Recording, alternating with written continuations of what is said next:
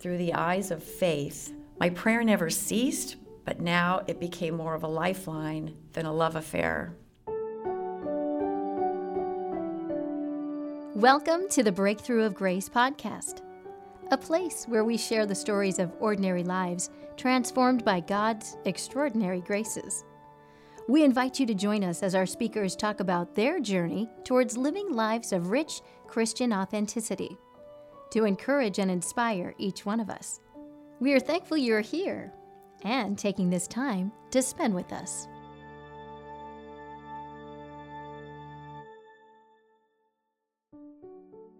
Welcome, friends. This episode features a talk by Leah McGinnis on the topic of contemplative prayer.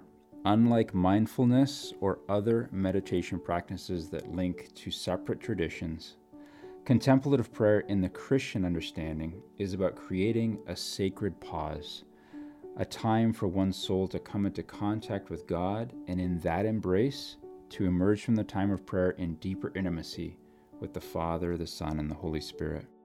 Leah reminds us that this form of quiet, reflective, and meditative prayer is something that Jesus himself modeled and saints have emulated down through the centuries. What I love about this talk is Leah borrows from some of these saints as well as scholars to invite us to go deeper in our own prayer life and to experience the fruit of contemplative prayer for ourselves. As you listen to Leah, you get a glimpse of her yes, her consenting to a process to be shaped and formed by the holy encounter between her soul and God. Leah's talk was recorded during a monthly prayer meeting held at a parish in Southern California. We hope this blesses you as much as it did us. As I was preparing for this talk, and as Simon said, he invited me a few months back, so I had time to kind of mull over what it was I was going to talk about, and so this topic of prayer came to mind, and then as I got closer to the first of the year, I thought, wow, this is a great time of year to talk about prayer because we're in January, a time where we renew our commitments, we make resolutions, and sometimes prayer and that commitment to prayer is something that we kind of beef up on as we step into the new year if it's something that we're desirous to do more of. So that was pretty neat. And then I had another reason I was excited about sharing it with you today, but this morning I read today's gospel and it made me even more excited. So I'm going to read the gospel and just have the words of Jesus segue right into the rest of my talk. It's from the Gospel of Luke, chapter 5. It reads, "It happened that there was a man full of leprosy in one of the towns where Jesus was. And when he saw Jesus, he fell prostrate. He pleaded with him and said, 'Lord, if you wish, you can make me clean.' Jesus stretched out his hand and touched him and said, 'I will do it. Be made clean.' And the leprosy left him immediately. Then he ordered him not to tell anyone, but go show yourself to the priest and offer your cleansing, what Moses prescribed. That will be proof for them." The report about him spread all the more, and great crowds assembled to listen to him and to be cured by their ailments. But he would withdraw to deserted places to pray. Isn't that a great gospel for this morning's talk? I thought so. Before I dive into the topic of contemplative prayer and how it relates to our time and our culture in the church as well, I'll tell a little bit about myself. So I'm originally from Sacramento. I've lived in Southern California about 30 years. The first half was in Orange County, where I met my husband, Dan. And then we've lived here in North San Diego County since about 2007. My career has been in business, mostly supporting senior executives in both the corporate and higher education sectors. But I finished my career about 6 years ago now at UC San Diego, and I've spent this time enjoying and caring for my parents. And most especially this past April, I had the privilege of taking care of my dad, who passed away peacefully with all of us. And I'm just so grateful to have had the free time to be able to be there. I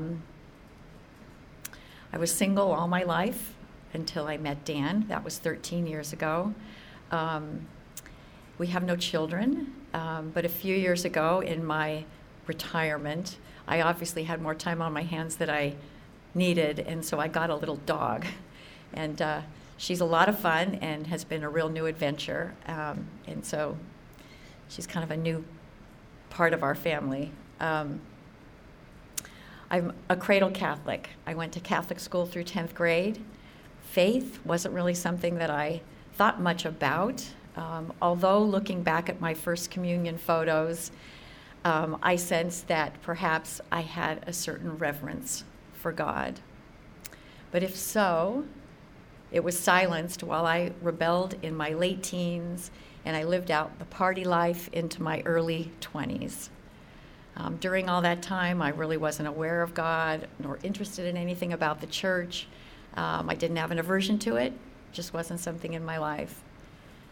In my mid-20s, while at work, I met evangelical Christians, and that was up in Sacramento, whose proselytizing led to a born-again conversion in my life that significantly changed me. I encountered God in a personal way and began a relationship with Jesus, which was something I had never heard of growing up Catholic. I attended Protestant churches, Bible studies, and prayer groups, and was growing, but at the same time was searching for the right place for me. So about 2 years into that, well, back up for just a little bit. When that happened, I had dismissed the Catholic Church as really knowing what they were doing because I had never experienced my faith or Christ like I had in the Protestant realm. But then a couple of years into my Protestant journey, I returned to the Catholic faith, and when I did, I knew I was home. Now, at the start of that spiritual journey with the Protestants, I'd always had this draw to quiet prayer or contemplative prayer, and it's been with me ever since. So I would describe my first 10 years with the Lord as the longest honeymoon stage ever. I lived next to the Catholic Church in Newport Beach, so I'd moved from Sacramento down to Newport. And I attended Mass daily, and I loved my time of quiet prayer in the church, often very early in the morning before 6 o'clock. There'd be a few of us in there. I was super active in ministry and in parish and diocesan leadership. And it was a time also when I had very seriously considered religious life. So early on, after coming back to the church, I became acquainted with contemplative saints and mystics like Teresa of Avila and Elizabeth of the Trinity. I read Father Thomas Dubé's book, The Fire Within, and others on contemplation and mystical prayer. These truly fed my soul. At about 40 years old, I had a stressful event, and it kind of plunged me into survival mode for a good long time. It became a time of deeper self-knowledge through the eyes of faith. My prayer never ceased, but now it became more of a lifeline than a love affair. My vocal prayer was dry, it lacked meaning and relevance.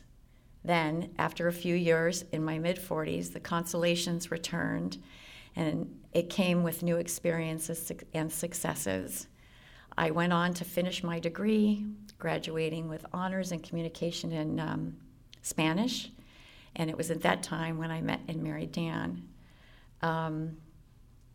My prayer never ceased, but my attention to it became more distracted, and I became more preoccupied with the activities of everyday life, and I spent little time with the great mystics that I had been so drawn to in the years prior. So I entered my 50s riding high. Then I was hit with probably what will be one of the biggest trials of my life. Not only was prayer now about survival, but it included battling day and night, the wild beasts, as Teresa of Avila describes, both within and outside of myself. This has been a period when everything I learned and experienced about prayer went out the window. Nothing worked. It's been a time when the great I am, the God of Abraham, Isaac, and Jacob, has been breaking through my very headstrong ego.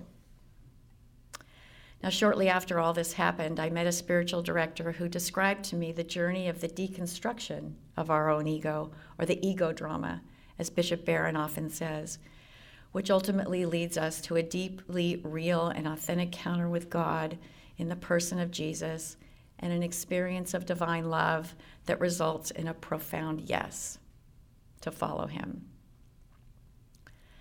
This experience has been described to me as living the Paschal mystery, which we all have to go through to be followers of Jesus.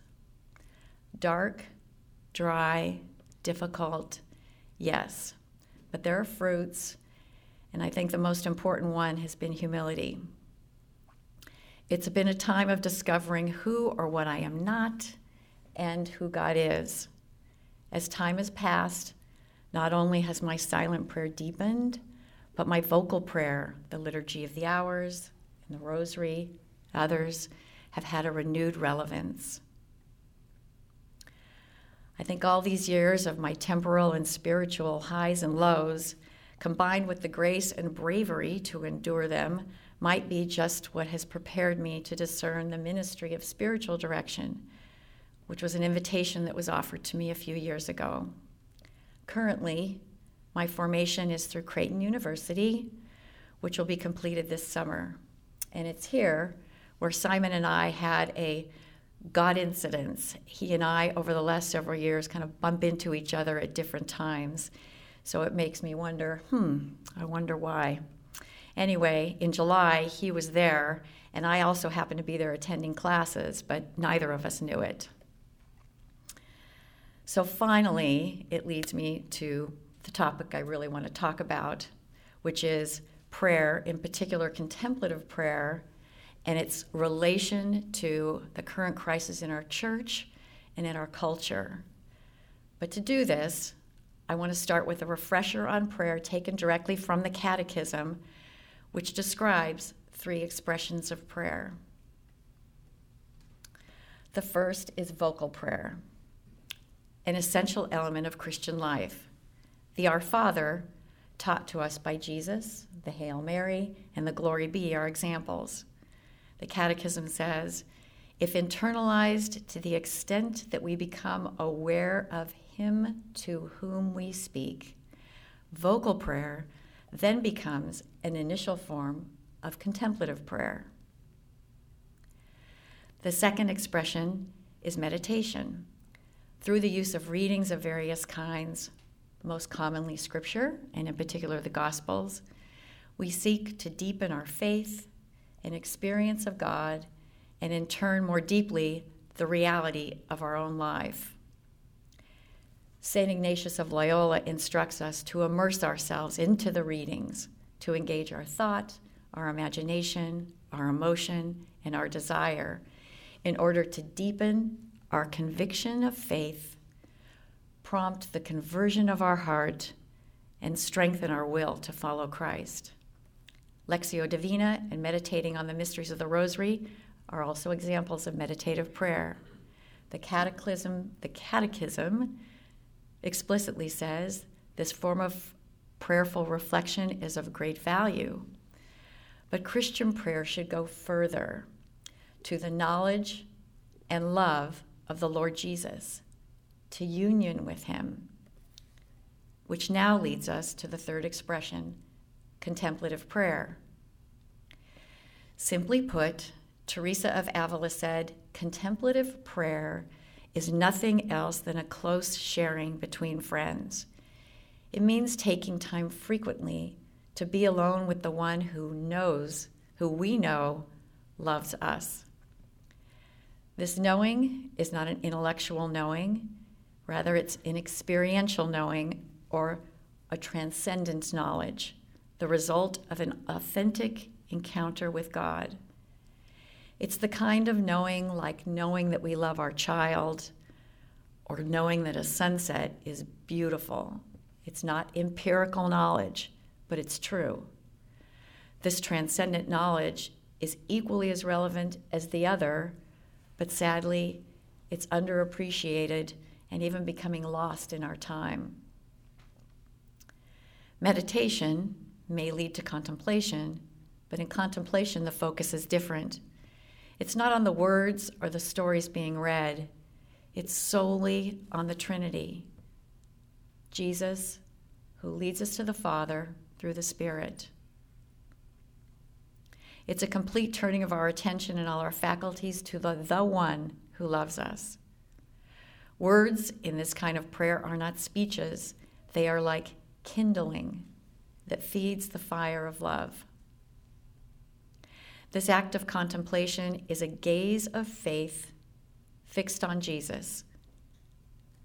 I look at him, and he looks at me, as said by St. John Vianney when before the tabernacle. Teresa of Avila said, I'm not asking you so much to gaze upon Christ during your prayer of contemplation as to become aware of the fact that he does not for a moment cease to gaze upon us.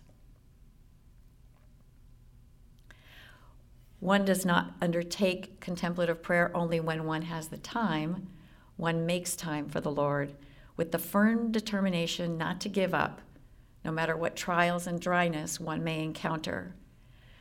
We cannot always meditate, but we can always enter into inner prayer, regardless of the conditions of our health or our work or emotional state, because the heart is the place of this quest and encounter. So why contemplative prayer? Because that's where we connect with our Lord in the deepest part of our being, in that place where our deepest hungers dwell. Father Thomas Dubay, in his book Seeking Spiritual Direction, says, each of us is an incarnate puzzle, and each of us has an insatiable thirst for the infinite. Never be content with the limited nibbles and tastes offered by created realities. Father Donald Haggerty, who's a priest in the Archdiocese of New York, a professor of moral theology and spiritual director for Mother Teresa's Missionaries of Charity, writes in his book, Contemplative Hunger, our souls have been created for the personal encounter with God in prayer while we live in this created life.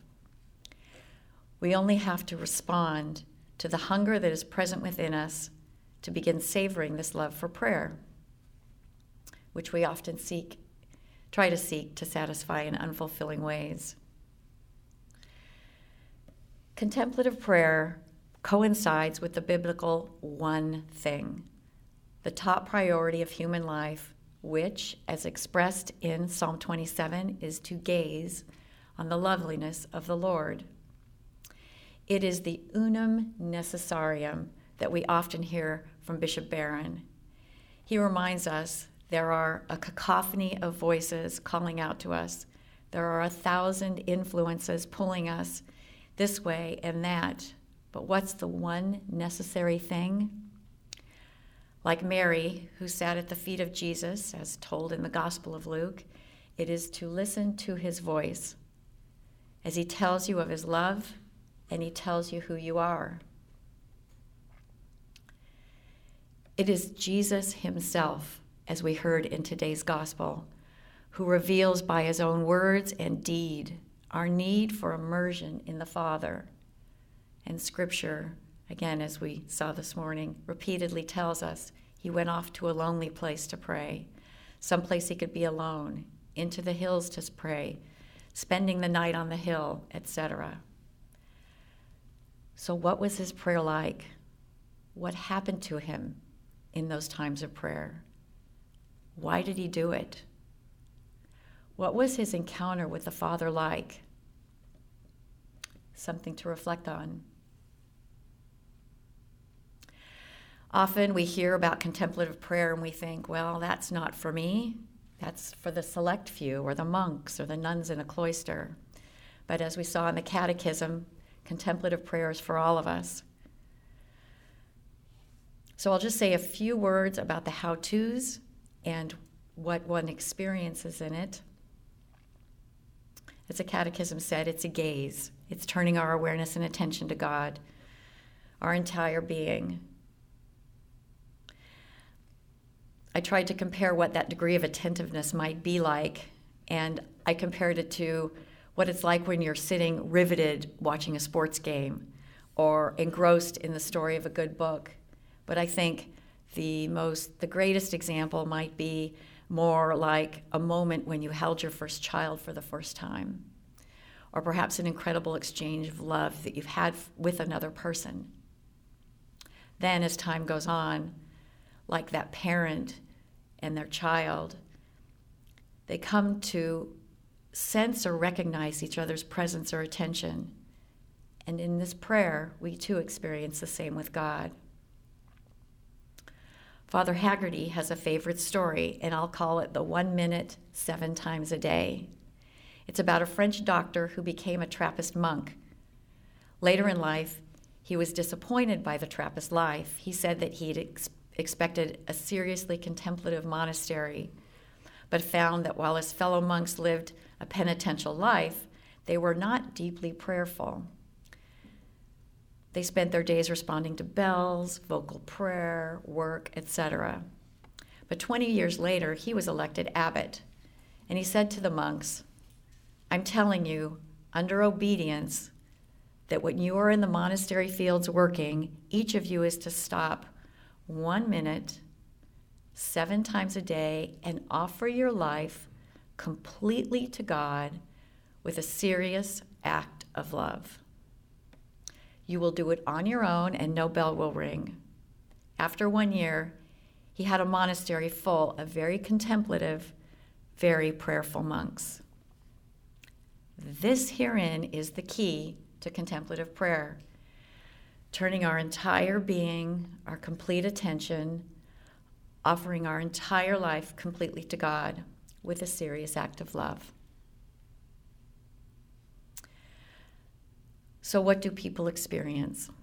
Father Dubay writes about ordinary perceptions of the divine. First, he says, God originates the awareness, not us.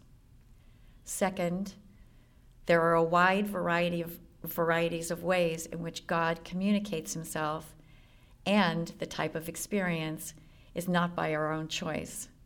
In scriptures, there are descriptions such as a spiritual touch, a given desire and yearning for God, peace, comfort, an enkindling or outpouring of love for and from the Lord. And these can be gentle or strong. St. Augustine and John of the Cross describe an embrace or God encompassing them. They wrote about getting a glimpse of God's divine beauty, a burning with love, and a radiant joy. So, if you're wondering if your prayer is working, look for its fruits.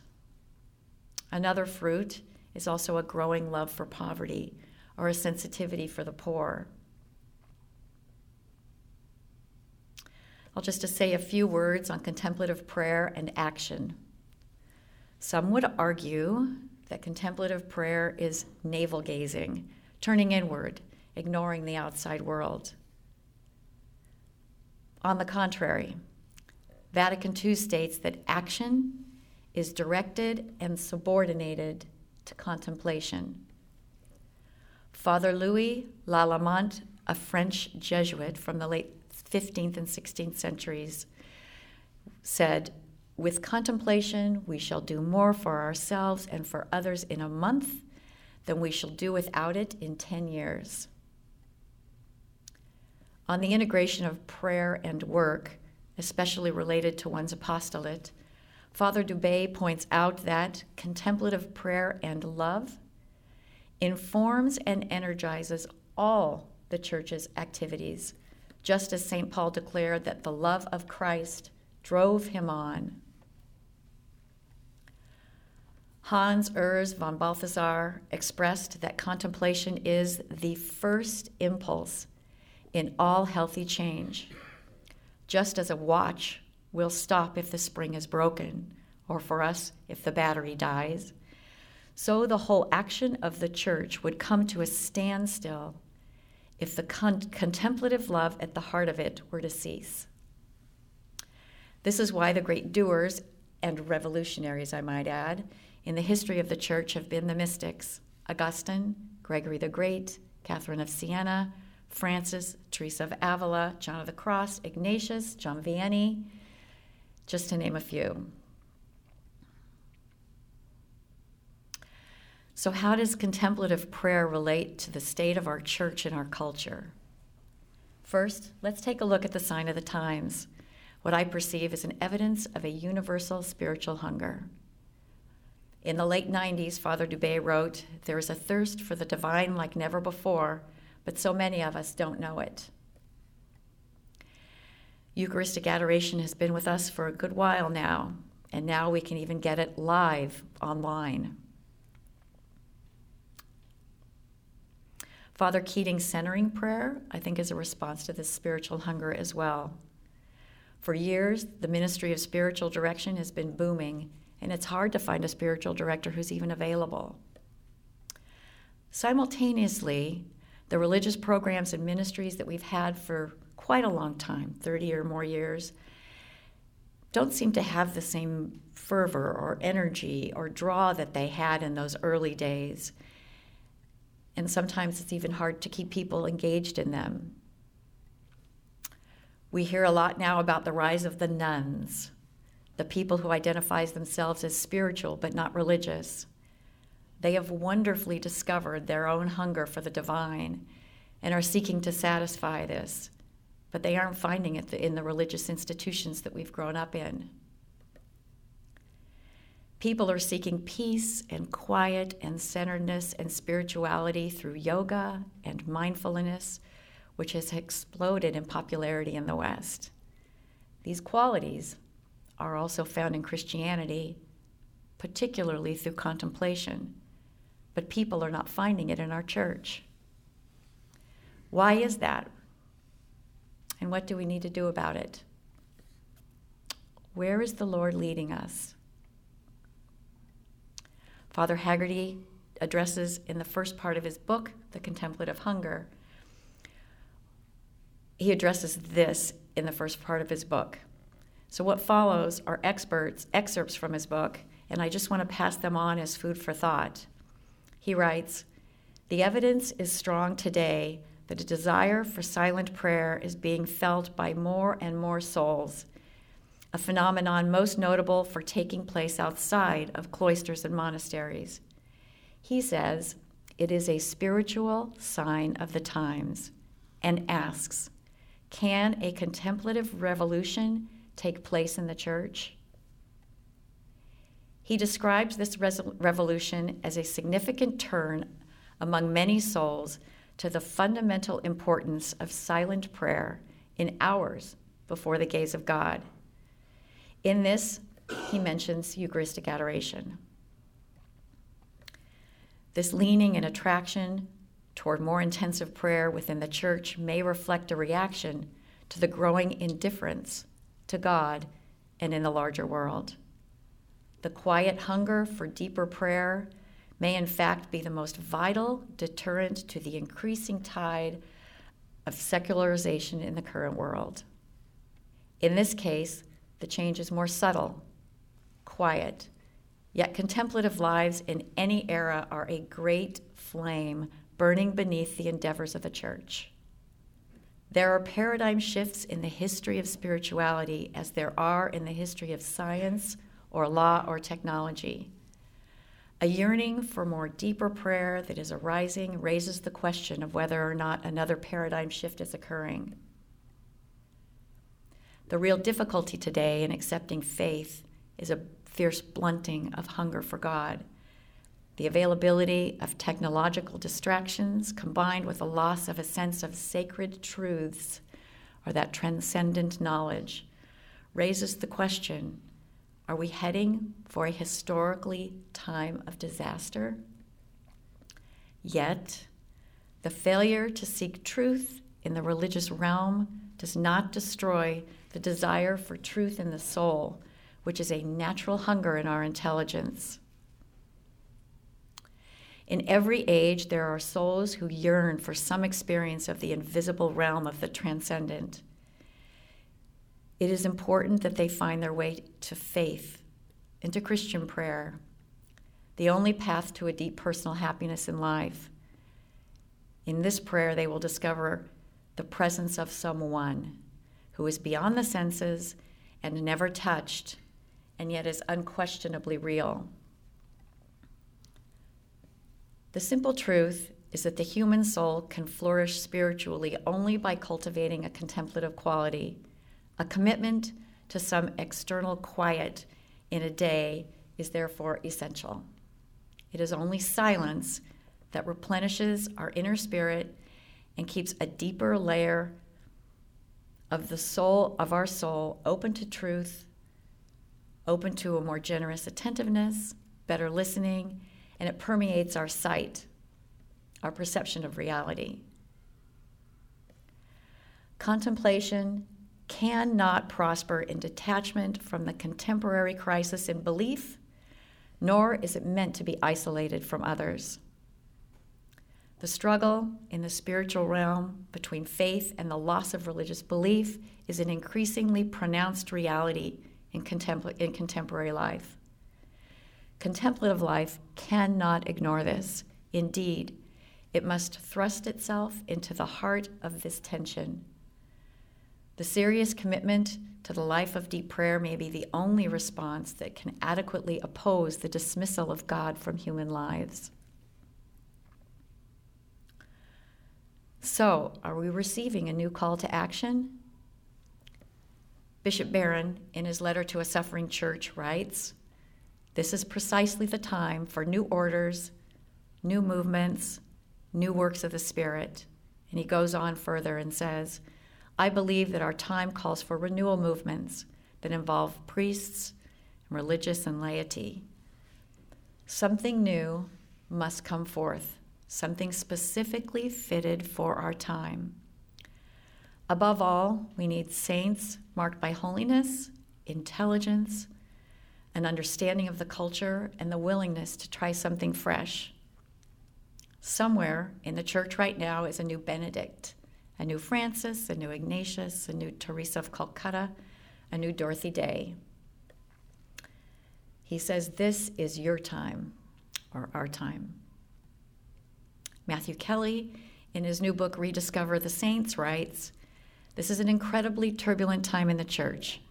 The path forward is by creating one holy moment at a time. And how will we summon the grace and courage necessary to create these holy moments? With prayer. All worthwhile action begins with prayer. I'm certain of this when it comes to the future of the Catholic Church. If we do not teach people to pray, nothing will change. It is time for us to become spiritual people again. We learn to live deeply by praying deeply. Find that place within you where you can connect with God and start to spend time in that place every day. Make that time sacred and non-negotiable on your schedule."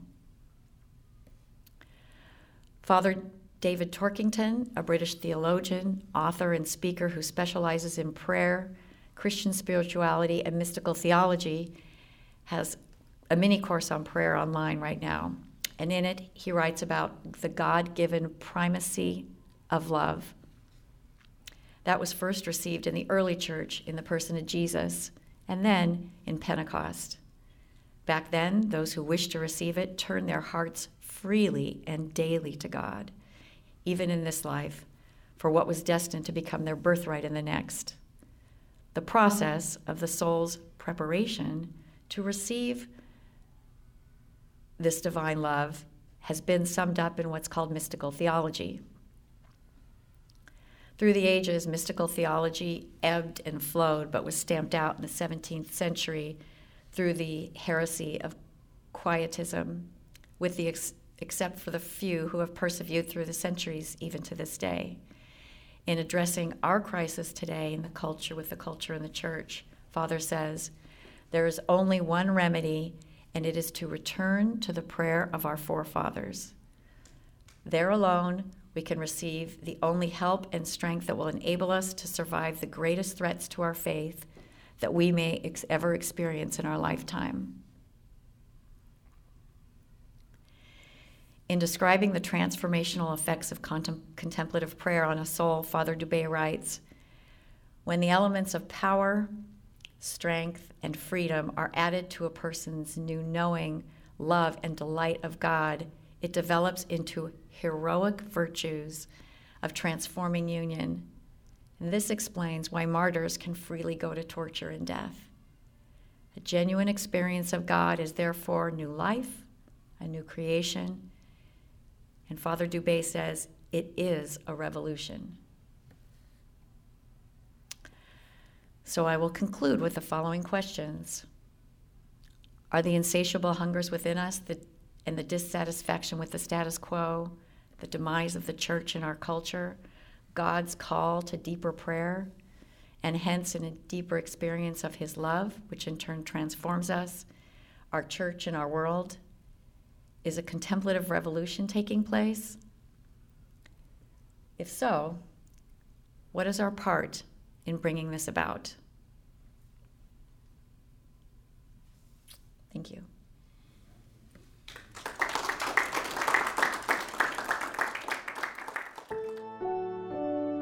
Thank you for joining us for this episode of the Breakthrough of Grace podcast.